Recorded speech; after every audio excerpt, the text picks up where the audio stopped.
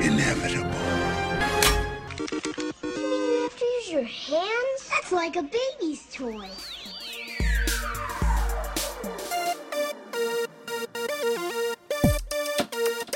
I'm totally Batman. Oh, man! Shh. Communing with the earth spirits. Welcome to California, bud. Cowabunga. And after that, I just sort of space out for about an hour.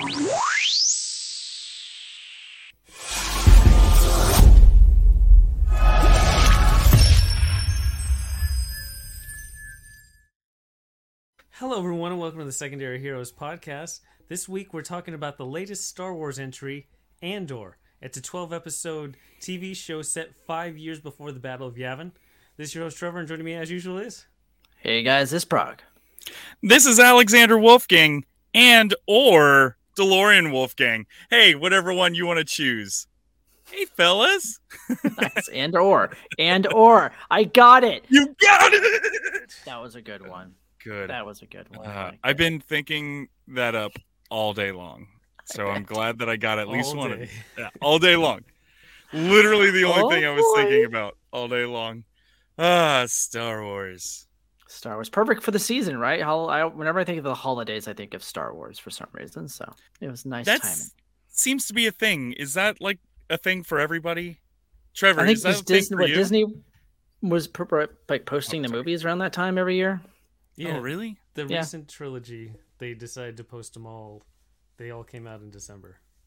For whatever reason. Yeah. Well, I mean, but people have always talked about how they always watch Star Wars during Christmas. It's a good family movie to watch if you don't want to watch The Usual Suspects, which is also a very good Christmas movie. I was about to say, wait a second. Who would watch The Usual Suspects, which just celebrated 30 years, I believe, just this past couple weeks ago. Nice. A little bit of knowledge there. 2 or 3 weeks ago, Usual Suspects. Suspects. Nice. Yeah. But this one is not a usual suspect, is it, fellas? No, this is a little different TV show from Star Wars, in my opinion. A little bit more adult. A little more different. It's very interesting because Star Wars has been relatively a lot of different directions recently. Mm-hmm. Since Disney took it over, they've finished their storytelling and animated stories with Clone Wars and Rebels. They came back and they redid more Clone Wars. Then they did Tales of the Jedi. They did Rise of the Resistance. They have emphasized the parks. They did the sequel trilogy. And then they've been very experimental with, like, Marvel's thrown almost everything at including the kitchen sink with their TV show options. But for Star Wars, we got Mandalorian. We got Book of Boba Fett, which is Mandalorian 2.5, and then we got Kenobi. All very established characters, very established timelines, and just fitted in like, oh, look, here's Baby Yoda, so that way we know what that means.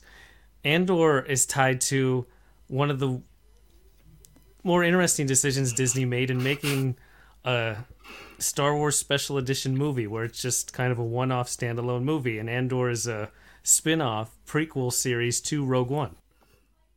Yes, it was a very odd choice, but they must have had a good pitch by the creator. Andor doesn't have the name recognition that Obi-Wan Kenobi does. No. Well, not even just that. I mean, Rogue One, Rogue One is the one Correct. that it's... Yeah. Rogue One didn't really spark a whole lot of interest for a ton of people. It was kind of I don't want to say the weakest because I know that it has a lot of love out there, but it was one of the ones where people were just like, we really didn't need this at all. Rogue One was definitely the beginning of, do we need this many Star Wars movies? Like, people don't question that for Marvel movies. It's fine if there's 3 or 4 a year, but one Star Wars movie a year, they're like, hold on, guys. Mm-hmm. What are you guys doing? We want like one every other year. Yeah, and it was their attempt to do like those one-offs type movies and not have it try to tie in, but it does tie into the whole thing, right? Yeah, they're still plans for the Death Star. Yeah, you're telling a story. Do you really need that story? Where at the start of A New Hope, it says the Death Star plans were stolen. And it's like, imagine if I got to see that movie. Well, they made it. And now one of the characters from that movie got a 12-episode TV series. Yeah. I mean, it was a bold move. As I said, great elevator pitch, and maybe they really liked Diego Luna a lot, and they're like, you know what, give him a show. Well, and like you said, you said Marvel can come out with as many movies as they want a year, and nobody's going to blink an eye. Maybe that's because Marvel at least is. It feels like a story is moving forward. An overall story, sure. This is more scattershot, right? Like you're in different time periods all over the place, and right. Like different stuff. We're going back in time, and we already know the outcome. We knew the outcome to begin with. Same with kind of. I mean, not so much Boba Fett. Boba Fett was, but I mean, yeah, we all know. We get the idea that it's the same time period over and over again. It's not like, oh, Thanos is defeated, and now here's Kang the Conqueror, and here's this progressive storyline. We're going to switch out all the heroes with new heroes. This is like, oh yeah, here's a little part of the timeline that we want to show you more of. Yep. But they did. They did it, and here we are to talk about it. With all that said, as we get into the details, maybe you'll understand why. Before we get there, if you're new to the show, we like to offer our spoiler-free takes. Is this worth your time? There's a lot of streaming options out there. There's a lot of shows to watch. Is it worth 12-episode investment of Andor? It's worth noting that the episodes aren't the longest. They're not like House of the Dragon or Lord of the Rings or Stranger Things, where they're like an hour and 15 minutes. These are 30 to 50-minute ranges depending on the episode, so it's not as big of a time investment, but it still is. You have to decide, I'm going to watch 12 episodes of something, and that's a big undertaking when it doesn't have the name recognition. Yep. So we're here to tell you. Agreed. Absolutely. So who's going to go first on this spoiler-free review? I mean, I can. Please. All right. Yes. I do find this show extremely interesting just because I love Star Wars, and we haven't got the best Star Wars content lately. Some of my favorite things in Star Wars are Clone Wars and Rebels, but it seemed like that idea of kind of maybe a grittier side. It's really ironic that there are two cartoon shows which are geared towards kids have the most gritty storylines in all of Star Wars, but we've never seen that time period in live action really shown what it's like to be under the Empire. You know, we get to see when Luke is successful, but what about the times where the Empire is just ruling? The Empire rules for like 30 years, and it's just pretty terrible for everyone, and this shows us that, and they did a really, really good job of showing us this. I was pleasantly surprised. I remember me and Prague went to Star Wars Celebration. I didn't give Andor a second thought after they announced it, and then they showed us the first trailer for it, and I was like, this looks really good. This looks like it's shot extremely well. They did all these kind of details to it, but is it going to actually play? You know, it can only be shot so well. We've seen beautifully shot things that aren't the best movies. And what is it actually going to be? And somehow this show, I think, is even better than it's shot. Just when you add it all together of all the different character actors, the storytelling, coupled with all the beautiful shots and on-set locations and everything they did to put together, this is the best live-action Star Wars thing that I've seen. Wow, there you go. Wow. Hot off the press. Heavy duty. That's some great praise coming from Trevor. Yes. Well, I'll go next then. And I'm going to echo Trevor. It was a show that I had no interest in when they announced it. They said Andor's going to get a spinoff. I'm like, oh, that character I didn't really care about in the movie that I didn't really care about was going to get a spinoff show. I'm like, who pitched this? And then, we both saw the trailer. I'm like, wow, this looks like a movie. Like, this looks better than even like The Last Skywalker or whatever the hell that movie was that I thought was a fever dream, but apparently it's real. I looked it up today. It's a real movie that happened in life. Anyways, so Rogue One is a movie that I always say is a great looking movie, but it does nothing for me. The storytelling isn't there. The acting is fairly wooden for the most part. The characters are not as fleshed out. And I think that this show fleshes out those characters, and I kind of wish it came first instead of the movie. We'll get to that later, though. But I think that this is the first true adult Star Wars. And a lot of people have been talking about giving us an adult Star Wars. And a lot of times people think adult means gory and super gritty or like super dark and like, you know, F-bombs everywhere. No. Like an actual adults will enjoy this and appreciate the craftsmanship and the storytelling and the writing and the acting in it. And this is the first time I think ever in Star Wars we have gotten that. And it was well worth my time, at least. And I think it's well worth anyone else's time. This is not only some of the best Star Wars ever put on television, it's probably some of the best storytelling I have seen this year on television, period, from anything. Whoa. So, and that's crazy to come from Star Wars. Like Star Wars, I always loved because it was so kind of campy and fun and silly. I never took it serious. I wasn't like, oh my God, this is the greatest pieces of art. It was more like just, you know, big box office fun that was done really well, and the craftsmanship was there. I never thought of it as like, you know, best picture necessarily type of stuff. Cinema, yeah. And this kind of felt like that. This really felt like something that would have been produced, you know, by HBO, with the top quality, everything across the board, but in Star Wars. So at first I was talking to Trevor about this, and I thought to myself in the first few episodes that this, for whatever reason, to me, didn't feel like Star Wars. And that was neither a good thing or a bad thing. It was just something I had noticed. I went, wow, this is like some of the best sci-fi I have ever seen on television, ever. To the point where at the beginning, I almost wished it were a different universe altogether, like not Star Wars at all. Like have it be its own thing. But by the second half of the series, I was really glad that it was Star Wars, because there was some great Star Wars storytelling in there about the rebellion and the Empire and kind of the grayness of everybody, you know, the duality of all these characters, both on both the Empire and the Rebel side. So well worth our time. So I highly recommend it. Maybe some minor flaws here and there we can nitpick at, and we probably will, but for my money, this is worth it. Well, friends, we talk about sci-fi, we talk about fantasy, we talk about all these things on our show. And this is one of those shows where, you know, you've got emotion, you've got all this stuff. And I got all of that from listening to you two, because I didn't watch a second of this show. That was a good send-up. That was a good wind-up, but I knew the pitch. The pitch was coming. It's like watching the show and knowing what happens to Andor at the end. Yeah, like, unbelievable, guys. Everybody. So it's funny, you guys. When you went to Star Wars Celebration, you talked about this show a little bit, and you were like, "Meh, don't know if this is something that we'll ever talk about or watch." And so I put it in my head, like, I don't think I'll ever have to watch this show. And then you guys are like, "Hey, let's do Andor." And we kept pushing it back. And I was like, oh man, good. And then no, here we are. We got to the point, especially on the most busy week of my life, where all of a sudden work and holidays, and I'm going to the zoo and I'm going to SeaWorld, and it's like, oh, I don't have time to watch TV. But you know what?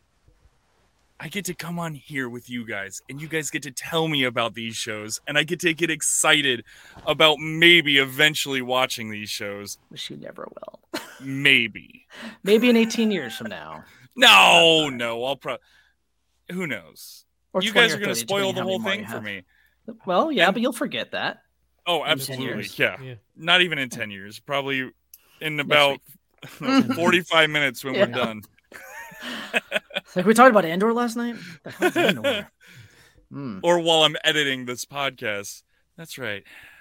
This will be fun. Cool, guys. Fun. Well, do your part then, Alex. Well, then let's move on to the part where I'm going to speak the most, and that is for our socials. So make sure you follow us over on Twitter, Instagram, Facebook, YouTube, everything, all over at Secondary Heroes. You can also find all of our episodes and more at crossthestreams.com/show/secondary-heroes-podcast. I know I'm reading it down at the bottom for our YouTube listeners. If you listen on iTunes, please rate and review our podcast, because it definitely helps getting us pushed out to more people. because who doesn't want to listen to a guy who's never seen the show for 45 minutes talking about it? Please rate and review on iTunes. Please go over to YouTube and like and subscribe, because this is fun. This is all fun for us. I know that I didn't watch a show, but at the same time, I love coming here and talking with you guys. And I know that we have some fans out there who actually like to watch us. We see you, Ed. We got people out here, and it's cool and it's fun, and we want more people to be a part of this little community thing that we've got going on. So please, at Secondary Heroes everywhere, because all this is free for you. It's priceless to us. Sure is. Awesome. So, like I said, that was spoiler freeze. Now, if you've not seen Andor, this is the spoiler portion. Either you don't mind, you can pause this, come back later once you do watch the show. Maybe you still have the finale to go. Whatever the case may be, we are now going to spoil the entirety of the show. And it is worth noting that if you do watch Rogue One, we know the fate of Andor. And that movie came out a few years ago. So we already know what's going to happen to Andor. But this show is set 5 years before then. So there's still time for Andor to do all kinds of stuff. Zany adventures. Well, is this kind of like what they did with Obi-Wan, where they were like, okay, we've got some time with this character. Let's see what we can mix up for him. Yes and no. I would say no. I think that this was no, very specific. We get Obi-Wan's backstory and end story. We didn't really get Andor's backstory at all. Okay, So I rewatched Rogue One just after we watched Andor, just to be like, because I honestly didn't remember Rogue One is much beyond kind of the final climax where everybody dies. Spoiler. So in Rogue One, it's really interesting that Andor, like, I already knew Jyn Erso was the main character, but I don't even know if he's the second character in that story. He's a catalyst for some points, but I don't even know if he's the secondary point in that storyline. And you see all these points, it's like, now that you've fleshed out and learned about Andor, I want to see his perspective in more of these things, these situations where we always go to Jyn Erso because she has to deal with her dad Galen designing the Death Star, and it's always that perspective. But I want to see Andor's perspective in all these situations through Rogue One, because I care about Andor now, because they gave us 12 episodes to actually develop his character that no one else in that movie gets. Yeah, I kind of wish they didn't rush to make that film. It was like they're like, hey, we've always wanted to tell this particular story for some reason, and there was a script, and they're like, hey, let's do it. This will be our first Star Wars story ever, and it'll be fun, and be gritty and all this kind of stuff. And yeah, I think it would have been a lot better had it come after several seasons of this show, fleshing out these characters. You could have brought in some of those other characters or shown them in, somewhere else in the storytelling somehow, but they didn't, and here we are. So we're going to play catch up to that movie, but I still think it was worth it. I think it's going to reframe when I watch Rogue One again, to see his motives. Because honestly, when that movie came out, I just didn't know who these characters were, and they're already trying to give me without giving me any exposition. There's here are these characters, like them, and I felt like I couldn't like them because they weren't really telling me much about them. They didn't give us much of their backstories. So, especially because with Rogue One, the last 45 minutes of the film are literally the battle in Scarif. So that's 45 minutes less time that you can give exposition to characters. And then they have to just set up the whole idea of why the storyline and every single aspect of it. But two interesting parts from Andor and Rogue One is that we get to see more of Mon Mothma, who's the senator. A lot more. And we get to see what it is to be a senator when there's an actual emperor, because it seems a little just horse and pony show to have chaotic, right? Yes. Under everyone there's this is nothing. Everyone's all talking over each other in the Senate. No one cares.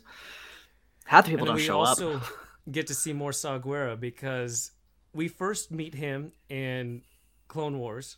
Anakin actually goes to his planet with Obi-Wan and Ahsoka, and they kind of show them how to rebel. Ironically enough, they teach them how to rebel against the Separatists at that point in time, and now this whole time later, now they're rebelling against the Empire and Anakin himself, all the tools of the trade that he taught him how to do. But we've got to see Forrest Whitaker is game to show up whenever and wherever they ask. You want me to do the voice in a video game? I'm there. You want me to do the voice on an animated TV show? I'm there. You want me to come back for this live action TV show? Whenever it is you're doing Saw, I'll be there. And he he delivers every time. He's like so into it. Yep, he loves being so funny. Oh my god, his presence on screen is like crazy in this one. I think he was better in this than he was in Rogue One, in my opinion. Mm-hmm. There's something about his character. Maybe because it's before then, so maybe he's a little more younger, fired up. Not as yeah. Because like in Rogue One, breathing apparatus. He's also he needs the breathing apparatus, and both of his legs are mechanical. So in this movie, he still has he's not completely done. Yeah, that's true. So I enjoyed him more in this, I'll say. So do you think Star Wars is going to dive back into the Rogue One story just to grab some other characters to maybe do other shows kind of like this? Is that something that you could possibly see in the future if this was such a success? I mean, it's interesting to talk about the term success, because this feels like, almost like Into the Spider-Verse, where it's critically acclaimed. Everyone you talk to absolutely loves that film, but it didn't do big money at the box office. Its opening weekend made like $38 million compared to like Doctor Strange is making like $188 million. Yeah. So it's really interesting where quality and quantity, it's just, this show might get all the critics' choices like best Star Wars and one of the best shows of 2022, but it seems like for Disney Plus it didn't really move the needle much.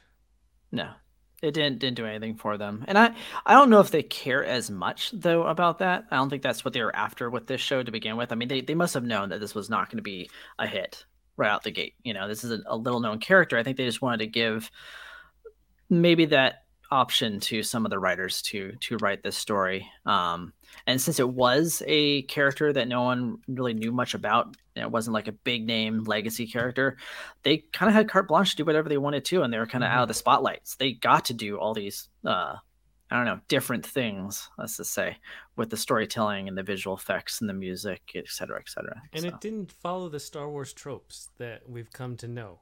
Almost none. I have a bad feeling about this. It's not the Wilhelm screams in random situations. It's not Alex. All those different you're selling me. The main character, he's a murderer. He's not a hero. Kills multiple people at all. He's like a total anti-hero, and it shows that idea when you're in war, the sides aren't that different. It's just a matter of perspective. Just a matter of perspective. Yeah, you got to get your hands dirty, no matter what side you're on. It's the way it is. I really enjoyed that. I liked seeing those characters make certain choices because they had to, and it's not the easy choice to make. I liked seeing flawed characters. There's I forget his name, Cyril, I think his name is, the young Imperial commander guy. Mm-hmm. Fantastic. I mean, the guy himself is awful. Like the human character in the show, but like his characterization is phenomenal. Like I love terrible, miserable failures like that. To me, like those characters are more fascinating than seeing someone who's always winning, right? It's not as rewarding to see the same character always having no challenges and winning everything. And like, here's a guy who's just despicable. And it's so uncomfortable to see him in every scene. You can tell that like all of his, fellow officers think he's a joke. There's that one guy that the only person I think that actually did like him, and because he was so pro Empire, like, I don't know, that's more fascinating to me than seeing the same, just these same black and white characters that are, I don't know, one dimensional, let's just say. That's really interesting to hear you say that after you've always said that Luke was always your favorite character.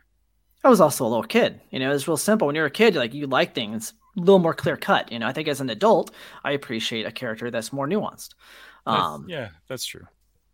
That's all. Andor himself, they developed really well. And I think you mentioned HBO at the top. I feel like what really sets this show apart is everyone besides Andor. To your point, Cyril is really great. Mon Mothma is outstanding. And you have Stellan Skarsgård come in as a brand new character and I thought he was absolutely amazing. He was Killed probably it. the most interesting character in the whole show, and Mhm. every time he was on screen, I wanted to hear more. And His speech you at the had end, the fantastic. Commander Miro, and the whole just the guy, the younger guy, when they're actually doing the rebellion on that planet, how he has all those beliefs of what a rebellion is. Oh, and freedom. James, that's James from End of the Effing World. That guy's great. It's a good Just actor. all these different, but you brought it up. It's like they nailed all the smaller characters. They brought in professional actors for every single role. There's not throwaway Right. parts or throwaway lines. Everybody is an amazing actor to really flesh out the story beyond what Diego Luna is doing in Andor. Yeah. Yeah, and it kind of makes it more tragic too what these people are going through. You know, these are characters you actually end up caring about. Like, oh, I actually care about them then? Well, then I'm going to care about the story that happens. You know, even the bad guys. I mean, these bad guys are fleshed out. These aren't just like one-dimensional, like, you know, bad guys behind suits who, you know, shoot lasers at you. You know, these are people that fight with their coworkers and, you know, get demoted and promoted at work and get demoralized by their mothers at home while they're eating breakfast. Oh, Which was wild! horrible, It by dives the in way. that deep. Oh, yeah. Yeah. It's great. Dude, His that's mother just crazy. trashes on this one guy, the bad guy. Oh, it's hilarious. Yeah, she It actually completely develops trolls him. his reason. Like we watched that new Halloween, and all I thought of, we get to see the mom for like 5 minutes in the course of that movie to Right. incentivize his character development. This one, they go multiple episodes to show why he is the way he is. Like it's totally just psychology of developing kids through parenting. Yep. It was fantastic. I like that actress too. I don't know who she is, but she was great. She had a little funny I think voice. she's from Harry Potter, and I think she's Professor Sprout or something. Oh, Or yeah. she's Okay. some professor. I don't know. That makes sense. I can see that now. That's fun. That's fun. Anyway, so that was good. The one thing I wanted to talk about though, before we dive any more further into this, is that I always liked how they changed up the theme song every episode. Yeah, the same theme, but it was done with different instruments and different ways of, I guess, composing the piece. So I really like that. Yeah. I don't know if you saw that, but that was something I really enjoyed.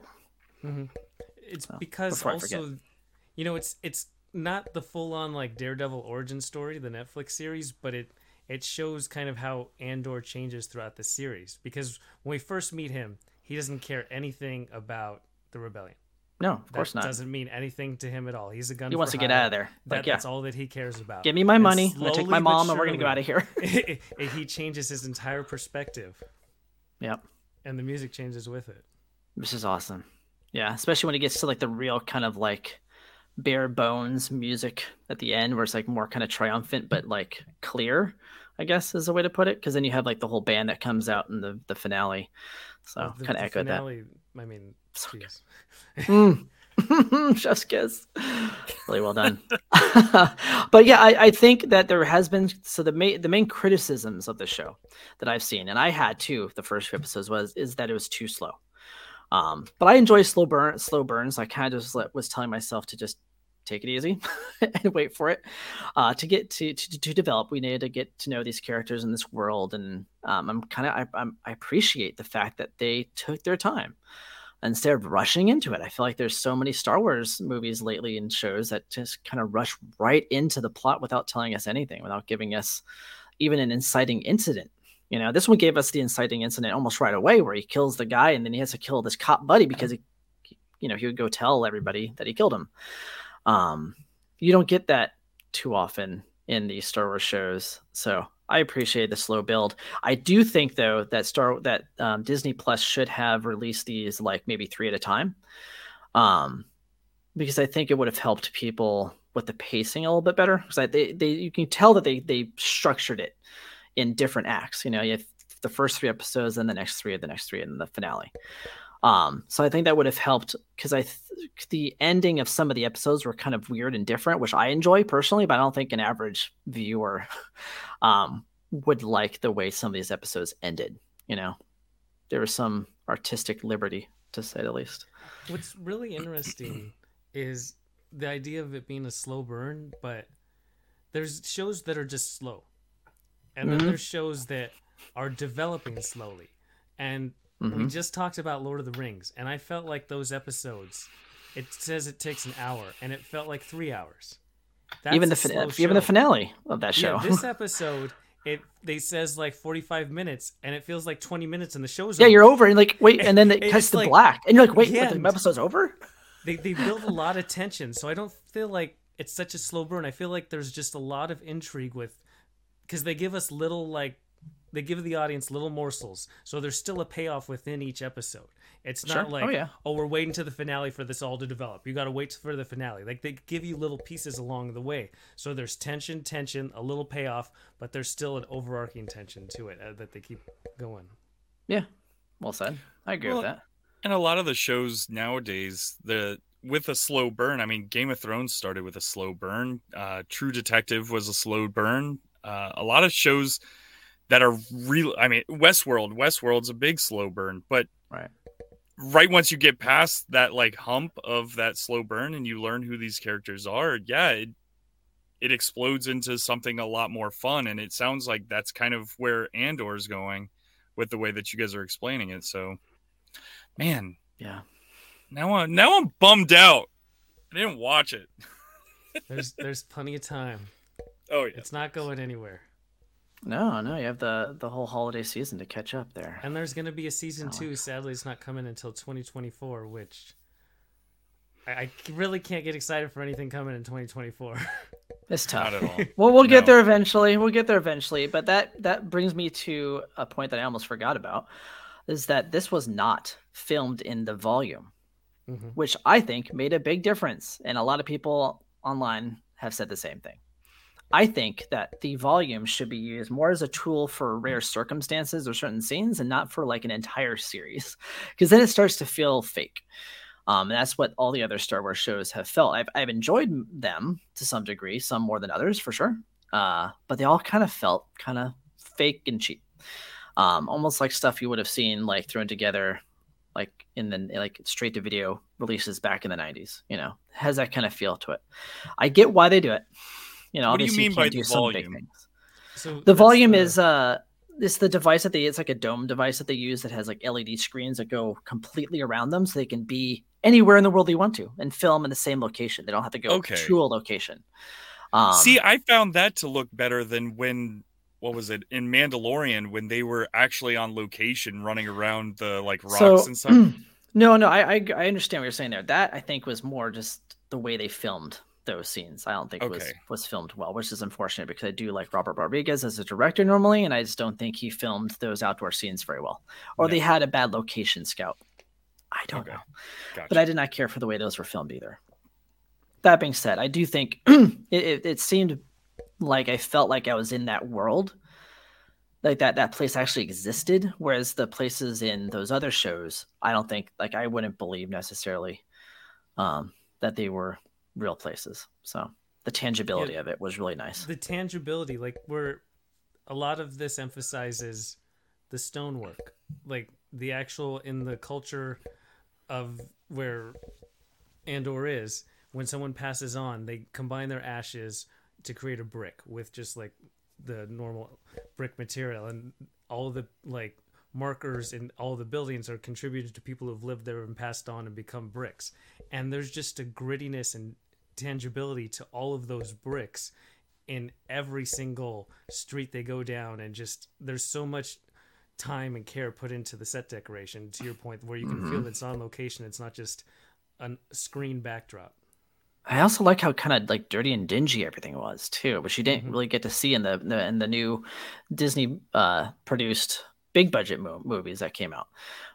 They were real, but they also kind of felt like they were kind of new and nice and sets. Whereas here you felt like this was a real town. These were real kitchens and living rooms that were lived in.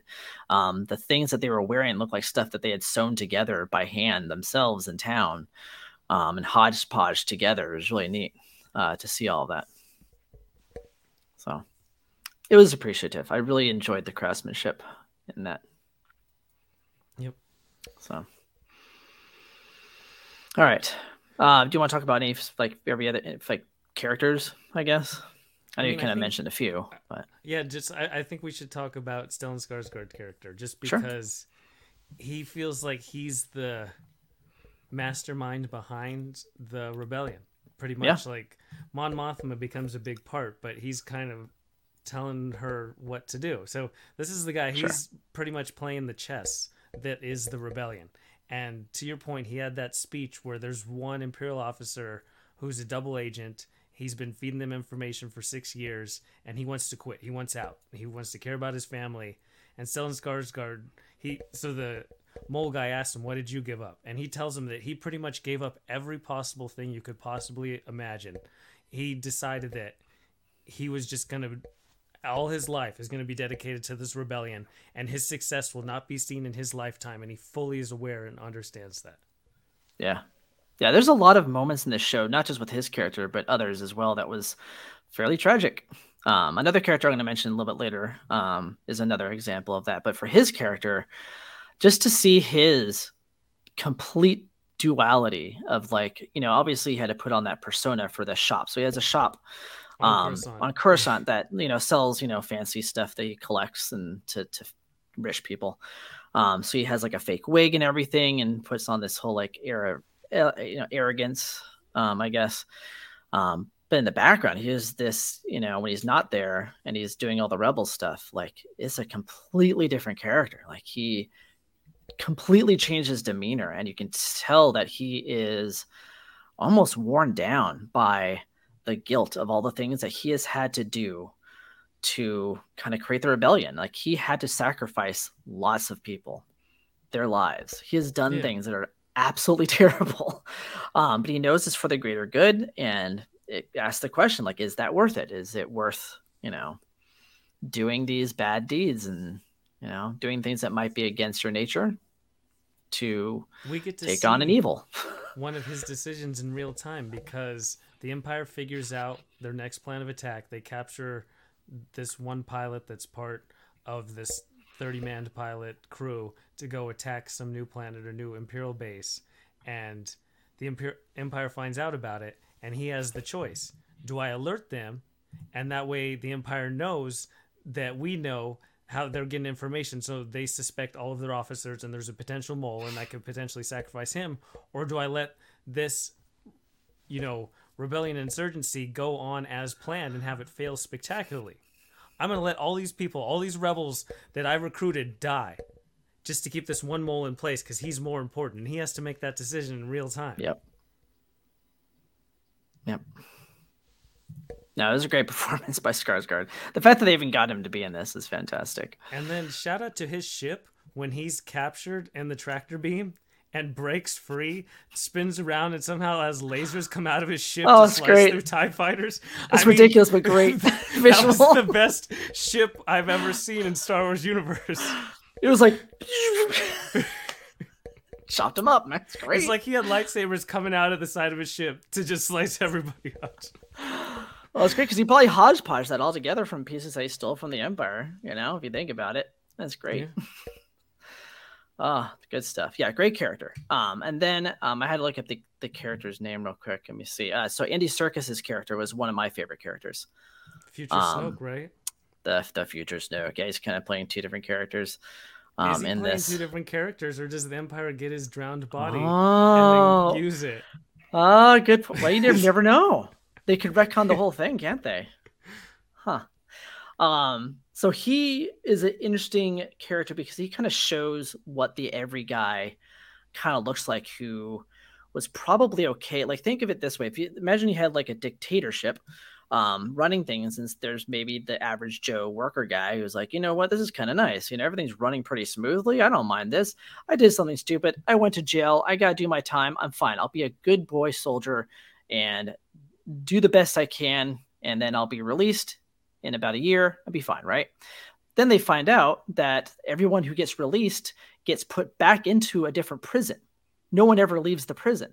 So as soon as he finds that out, that's what triggers him to be like, oh, I'm going to rebel against this. Everything. It breaks him, and it's fantastic. It's a great, not only a character development for him, but also shows like how a rebellion can start in people. And it's really, I think, kind of the cruelty of the Empire is shown to him. And that's what breaks him. It's not just that they are this lean, mean machine. It's that they're horrible. They're not good people at all. They're just ruthless, terrible, demoralizing people, and he that was enough for him. And so he, gathered everything he could to lead a rebellion out of this prison and broke everybody out with the help of Andor. And at the end, as they're all fleeing this base, this prison to jump in the water, he says, "I don't know how to swim." That's it. We don't know his fate. But that was it. I was like, oh my God, that's amazing. Like any other show would have been like, oh, let's show him being saved or being killed. Like, no, we just don't know. Like he was left with that because there's nothing you could do because everyone's running. Like he had to jump off the end, Andor. So Andor was looking at his friend, and he'll never know if this guy who helped him save everybody was going to live or die. This is a great character. Those risks don't get taken very often in general, let alone in Star Wars. So I really enjoyed that. And just the whole prison sequence, the amount of detail they went in to filming them work on whatever they were working on. Right? Whatever that was, like that was a lot. In a row, they just showed us working on it day after day. They're doing different parts here and there. And I was like, something's got to happen in it. And nothing really ever does. They just showed these sequences to show the monotony of their day-to-day life to really show what Andor happened. And also to your point of how horrible the Empire is, it shows that Andor is like, okay, I was successful. I got all these credits. My heist worked. I'm going to go to a planet and get away from the Empire. I'm just going to live my life on a beach somewhere. Done. And then it shows the reach that the Empire has. He can't go anywhere. And he's just walking down the street, and some stormtrooper's like, hey, you there. You're trying to incite a riot because these other guys ran by. And so we're going to have to send you. And then he gets sentenced to 6 years in prison. And all he was doing was walking to the store. He literally didn't do anything at all. That was great. And the best thing is that like he got away with the heist. He did. Yep. He got away with the heist. Still to this day. He did not go to prison for that. He went to go to prison for literally doing nothing. That's how powerful and corrupt the Empire is. And it also proves that he can't go anywhere. Like he told his mom, he's like, I'm going to get us out of here. We have all the money now. We'll move somewhere where the Empire isn't.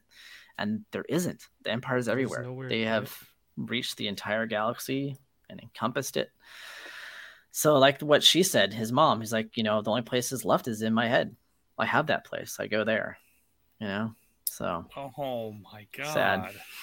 There's a lot of sad moments in this show, by the way. The mom, just the mom and also his droid, the B2E, whatever. B2 emo? Yeah, B2 emo. He's he might be the most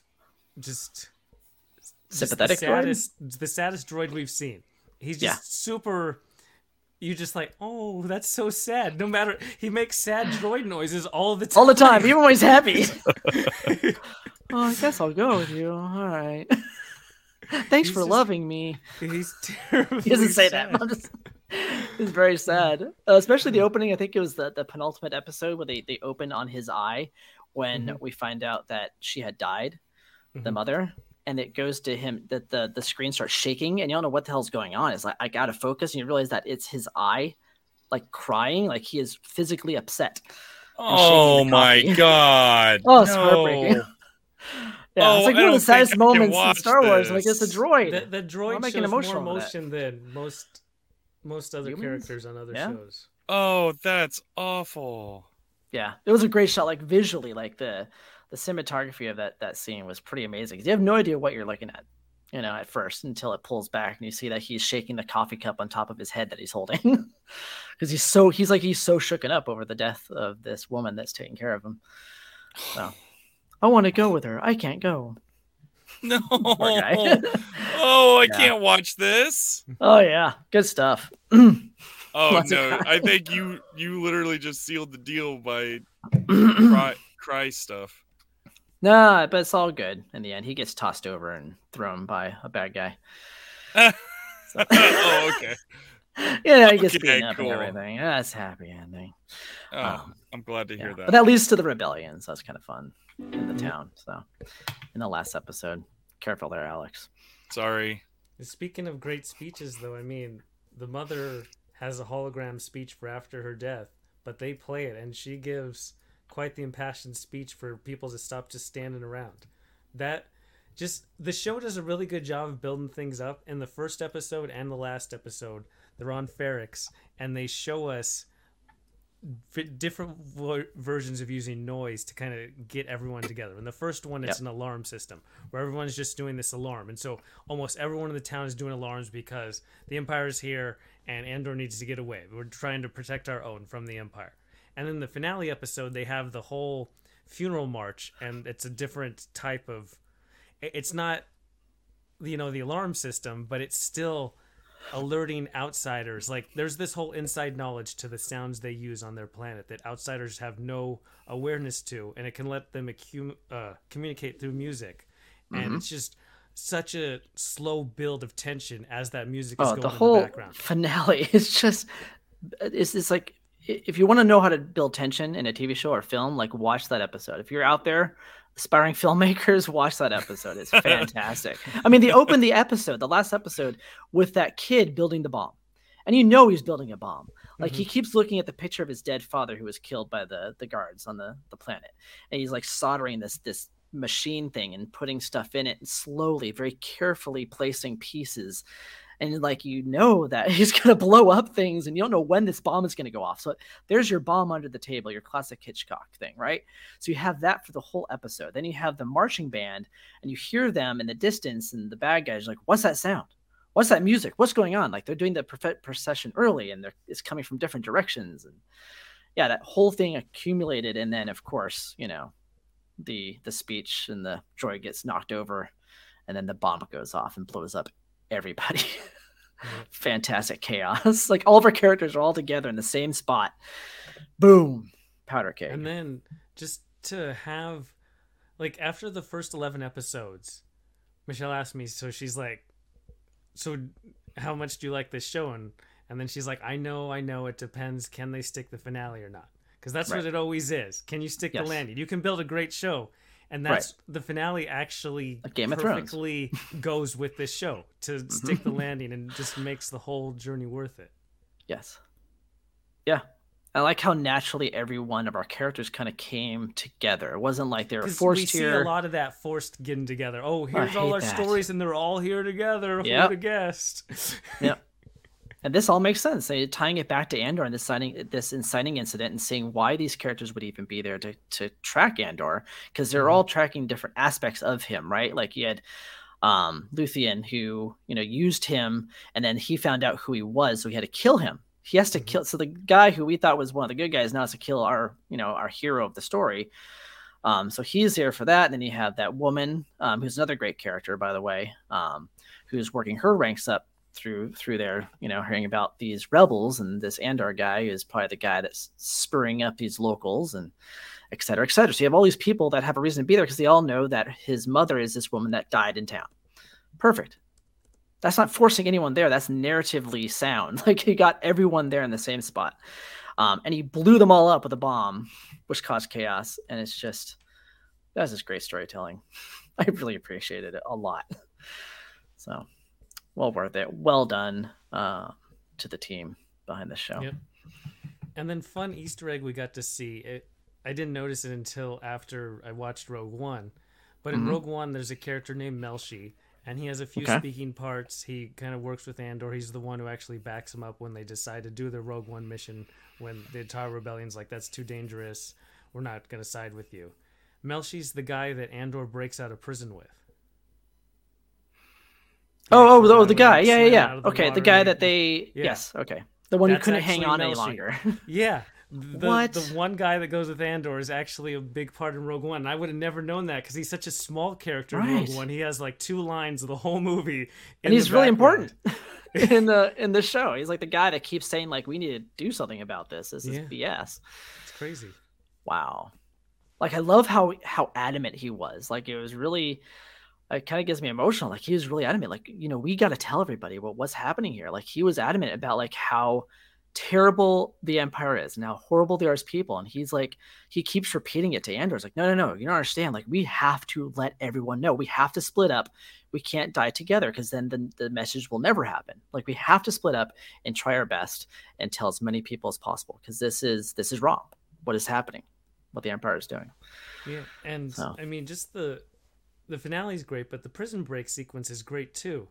Just the way they show all the different floors rebelling together, and to get to that point, When they all find out, when the old guy passes away, the old guy who's literally worked to his bone and had the shortest amount of time left to escape, and they all find out collectively that they don't actually get to leave, that they're just transferred to some other prison. Just all the mechanisms that go into that, where they get everyone on the same page, just because we see how built up this prison system is, where the floor is electrocuted and they can kill anybody in a whim just by flipping a switch if you touch the floor at a certain time. They have the entire prison rigged where they don't need that many people manning it because the system is rigged to kill you. And for everyone to unite together and be like, I don't want to die here. I'd rather die trying to get out of here. Yeah, I'd rather die scraping my way out than, being some slave in this jail cell. And just that slow buildup continuously over and over again, no matter what story it is, it's always the same slow buildup. And there's always that payoff to it. I mean, we didn't even talk about the heist where they go to the planet, and that was so early in the series, but it was so well done. Special, celebration every 3 years because there's a meteor shower every 3 years, and the local people come to witness it, and that's where the Imperial base is.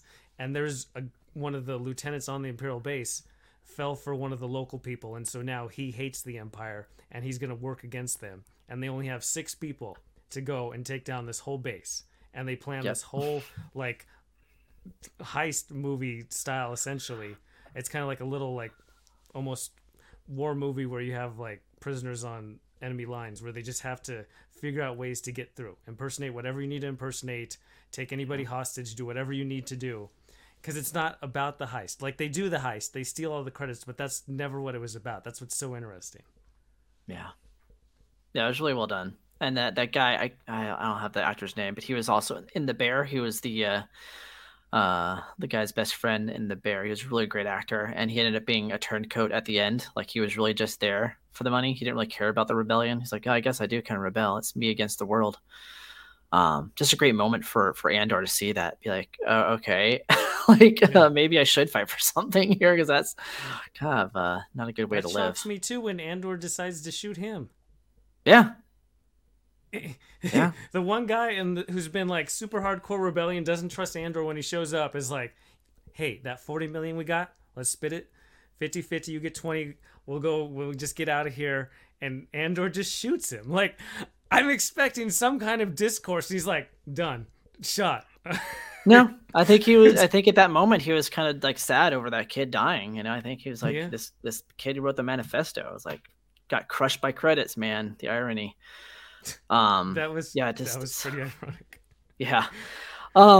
Sad way to go, man. Being crushed to death. And I think seeing that, he was like, he just didn't want that. I don't think he needed the discourse. It was like, nope, I'm done. I don't like what you're selling me, buddy. This isn't what it's about. So. And then just shout out to the meteor shower itself visually. They talked about for this a TV show and how amazing it was going to be. And I'm like, I hope we see this meteor shower. I don't want it to just have glowing lights on the ground or anything. They fly through the meteor shower. And as I'm watching this, I'm like, if I'm one of the richest people who lives on Coruscant or something, I'm flying to this planet and watching this in person. Right. It happens once every 3 years. It's like a solar eclipse, except times 1,000,000, where the entire sky lights up with different neon colors as the meteors go through it. It was amazingly shot. They fly right through it. It's great. I still can't believe it was a TV show. That looks better than some movies, in my opinion. Just the way they're traveling in between all the different comets and stuff, flying through them and being shot at. So good. And then the TIE fighters, they get hit by the meteors, and just one of the things about this show that you just noticed right off the top is they're on this basic planet. You can tell they're shot on location. It's, some European country they're on, and the TIEs are in the distance, and they're always slightly blurred because you're at ground level. From eye level perspective, it's not going to look like it's right there and stand in front of you in a warehouse. It's going to fly by really fast, and they blur it so it looks natural. It's obviously the TIE fighter didn't fly through the scene, but it looks so 100% authentic. And that's how this show, every shot, they cared that it looked as realistic as you could possibly portray in a Star Wars universe made for us. Yeah. Yeah, I think that you can see the love that everyone had on this show in every aspect of the show. That's rare. That's rare to see in any TV show. Not even just Star Wars. So, and I think that I've heard from some Star Wars fans that say that this is not Star Wars. This is not where Star Wars should be going. They should stick to only legacy characters and expand on them, and just do lightsabers and the Force. And I don't know. I don't agree with that at all. I think that it needs more of this is what it needs. And I'm someone who usually only loves the stuff that deals with lightsabers and the Force. So for me to say that means a lot to this show. So credit to the storytelling.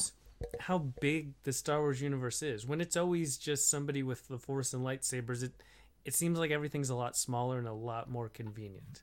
When you go and you're on random planets we've never seen before, there's so many planets in the Star Wars universe. Finally, no sand planet. How big the Empire is, first of all, but it also emphasizes how many lives are impacted in different ways. Like, it's great if you can use the Force and wield a lightsaber. It's a lot easier to rebel than it is to just be some random guy with a blaster. Or some guy in a jail cell to stand up to all these guards in the middle of the ocean and break free and swim to shore and climb up rocks. It's just a whole different perspective. Rebels is interesting because it has both. We have Ezra and Kanan as the whole Jedi connection, but we have all the storyline with just Hera and Zeb and Sabine where they're just rebelling. And they get to go to these different planets. They focus a lot on Lothal, but it just shows the Empire and how they go to planets, they destroy planets, they mine it for all their resources, they don't care about the local inhabitants, and they just keep churning them over and over again. And even little victories end up not meaning much. Like, oh, we just took out a big AT-AT and we just destroyed this base and we destroyed their communications tower, and the next day there's new Empire reinforcements and you destroyed one of like billions. Okay. This show does a really good job of emphasizing that, because there's a sequence where the Imperial officers go to that planet and they just talk about how stupid the local inhabitants are, and like, oh, 1,000 people used to come up here. This year it's going to be down to 60, and we're just going to trade their stupid pelts, and these guys are idiots, and they're just so dismissive of the local people. Like, it was peak Imperial power where they just feel untouchable, and so they act as obnoxious as possible. And it's great when they found that out too. They're like, wait, these people, like they I forget how he phrased it, but it was that they think that they don't need as many people as they do. And that's where they found that weakness at. They're like, oh, okay, well, if they only have a few people, at this base, or the few people at this prison, there's more of us than them. We can figure this out, guys. We can break free. We can do this. But I do think, to Luthen's point, is you have those little pockets, but it's not enough. Like, the Empire at this point is fat and lazy. They're rich, lazy, they have all this stuff. They're not concerned about these little rebellious bands of people. Like, he needed to do something to really piss off the Empire and get them revved up for people to care. So that means killing innocent people. And when you kill lots of innocent people, they're going to care. The tighter the Empire's grasp, the more the people are going to rebel. He can't just go and rally the troops planet by planet. Instead, you have the Empire do it for him. The Empire is going to radicalize people just by being more oppressive. It's a brilliant strategy. Like, it's morally ambiguous. It's very morally gray. Even worse than that, but greater picture, it's brilliant strategy. Yeah. Yep. God, that scene with what's his name, Forrest Whitaker, whatever his character's name is, Saw Gerrera. Yeah. So that moment where Saw realizes what he's telling him, like, you want to sacrifice these men? You would have sent me to my death. He's like, yeah, I would have. Now what? Okay, let's go to war. Saw has always been morally, like, he shows up in Rebels, and Mon Mothma's like, he's a radical version, okay? What Saw does is more radical than what we want to do. And to have this guy make Saw be like, whoa, that's what you're doing? It's a nice contrast of what his true intentions are. Yeah. And we didn't talk about Mon Mothma at all, but she was great too. I know we don't have too much time. We're kind of running out, but I think she has the whole development of actually living on Coruscant and trying to raise a family and the intertwines of being manipulated potentially by her own planet's heritage and the need to disperse money to the rebellion, but now the Empire's looking closer at her money, and just all that balancing act of trying to be part of a rebellion while still being part of the system. Yeah, it's tough for her too, right? Because if they find her out, it's the end of the game. She's the one funding them. Like, she has to be very careful about who she talks to, how she talks to people, when she talks to them. She has the cab driver that's spying on her that she uses to her advantage at the end, which is really great. But yeah, she really had to maneuver through a lot, and I don't think I ever fully realized that. Obviously, they didn't really mention any of this in the Star Wars movies. So to get that background on her, to see what she had to go through, because usually you can be very dismissive of someone who's like rich and, part of the upper crust of society and be like, they're, they have it easy. But she was trying to fight for everybody else. Like, she was trying to fight for the common man, and she had to do it while being spied on by everybody, even her own family member. And at the point, I thought her daughter was going to turn her in at some point at the end of the episode. I was like, what is happening with that kid? She is nuts. Yeah, she hates her mother. Yeah, she's a religious fanatic. Religious fanatic that actually works in Mon Mothma's favor to create this Game of Thrones style marriage. Yes, it's very Game of Thrones style marriage. It's where she marries out her daughter to this gangster son to get all the money that she needs. But her daughter buys in because her daughter's all in on Chandrilla's culture and traditions. And she's kind of a lot like Luthien in that moment. They did this really great long take on her. She's like balling up in tears. Her eyes slowly get redder and redder when she realizes that she's giving up her daughter to something that she hates for the greater good. Like, she's giving up her family in that moment. She's like, this is it. Like, I am sacrificing my life, my livelihood, for the fate of the universe. Here we are. I get, my daughter's going to be in this arranged marriage in this weird cult. Here we go. Giving up to this gangster. Yep. And brilliant. We also get to see Coruscant with cool tones, which is the first time we've ever seen. Coruscant, we only really get to see it in the prequels, and there's a lot of warm tones. This shows kind of the cold, sterile Coruscant, where this is the middle of the Empire's reign. Everybody who has stuff, and everybody who doesn't. And it's very much like North Korea. If you've ever seen North Korean places where they live, it feels very much like that. You have just a few that are very, very rich, and the rest are all super poor, but they're very rich. They do pretty well. They have full marbled, very plain, cool toned places. Same idea. Oh, of course I'm going to be loyal to the Emperor. He gave me this nice place. Yep. It's great. And then also, if anyone doesn't want to watch Rebels or hasn't watched Rebels or maybe hasn't watched it in a while, Season 3, Episode 18, the Ghost Crew actually helps Mon Mothma escape the Senate. So she finally gets to the point where she can't be a senator anymore and she has to be a full-on rebel leader. And it's a good... I had to watch that. I was like, I remember that time they saved Mon Mothma. Now we get to see why Mon Mothma needs saving. Because there's going to come to a head of what she's doing right now. There's going to be. I thought it was going to happen this season. I did too. Oh yeah, it's gonna be. I'm actually. I know I'm not excited yet because it's going to be a while, but I am looking forward to seeing how they do everything the next season. I think it's going to be a lot more faster paced next season for sure. I just want these showrunners to work on other storylines within Star Wars. They I think they proved themselves. They know storytelling. I don't care what you throw at them, what you want to pick, what timeline, what character.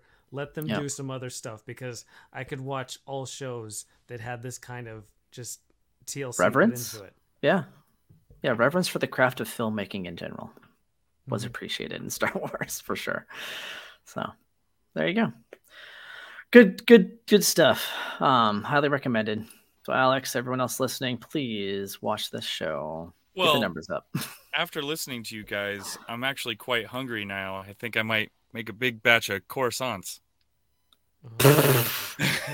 Hopefully it's not a bad batch of course. Oh, maybe the moths will get to it. Boy. Mon Mothras. Mothra. Mothra is a spin-off. That's a whole different thing, yeah. That's her final Mothra. form. She becomes Mon Mothra. Mon Mothra. Mon Mothra Rebellion versus leader. Godzilla. I just that'd be realized fun, that my mic was on mute this entire time. So every time that I kept trying to chime in and you guys kept talking, I was like, oh, I guess I'll just be quiet. Oh, we should do this more often. Oh, interesting. Oh my Huh. God, dude. The whole Huh. episode I was on mute and I'm like, why can't I get a word in edgewise? Oh, that's great. All right, Trevor, keep note of that.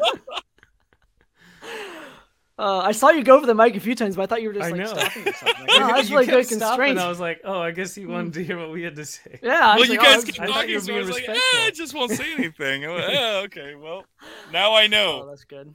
Yeah. I at least figured out that I muted myself for my Coruscant joke. I made it all the Exactly. way an hour to get to my Coruscant joke. But it was worth it. It was worth it for that gold nugget. Anyways, treat yourself this holiday and watch this show. 100% Okay. agreed. So that's Andor. Again, we hope you are like, I'm more into Star Wars now. Like, I'm sad. Like, once I finish the show, it's like, I need to watch Rogue One. I'm going to go watch that sequence of Rebels tied to Mon Mothma. Yeah, more like, it invested got me now, right? reinvigorated in Star Wars. And this whole time period, the new Jedi Fallen Order, whatever it's called, the sequel, it's like, I don't know, that is coming out in February or something. I'm like fully invested into this Star Wars time period of what people do under the Empire's reign. Yes. Under high stress. So Yes. shout out to Andor. It got me reinvested into the Star Wars universe. The sad thing is, though, there's just, it doesn't have that catalog of like, oh, coming in February, and then coming in May, and then coming in Right. July, and then coming in August. It doesn't have that whole timeline knocked out. No, But you gotta it doesn't. appreciate it while it's here. There you go. Well, you can watch that and or Wednesday, which I did watch. Sorry, I reused that joke again. It's okay. Oh. To everyone listening, we hope you enjoyed. Go watch Andor. This is Show Trevor, and we'll talk to you next time. Frog out. Adios, y'all.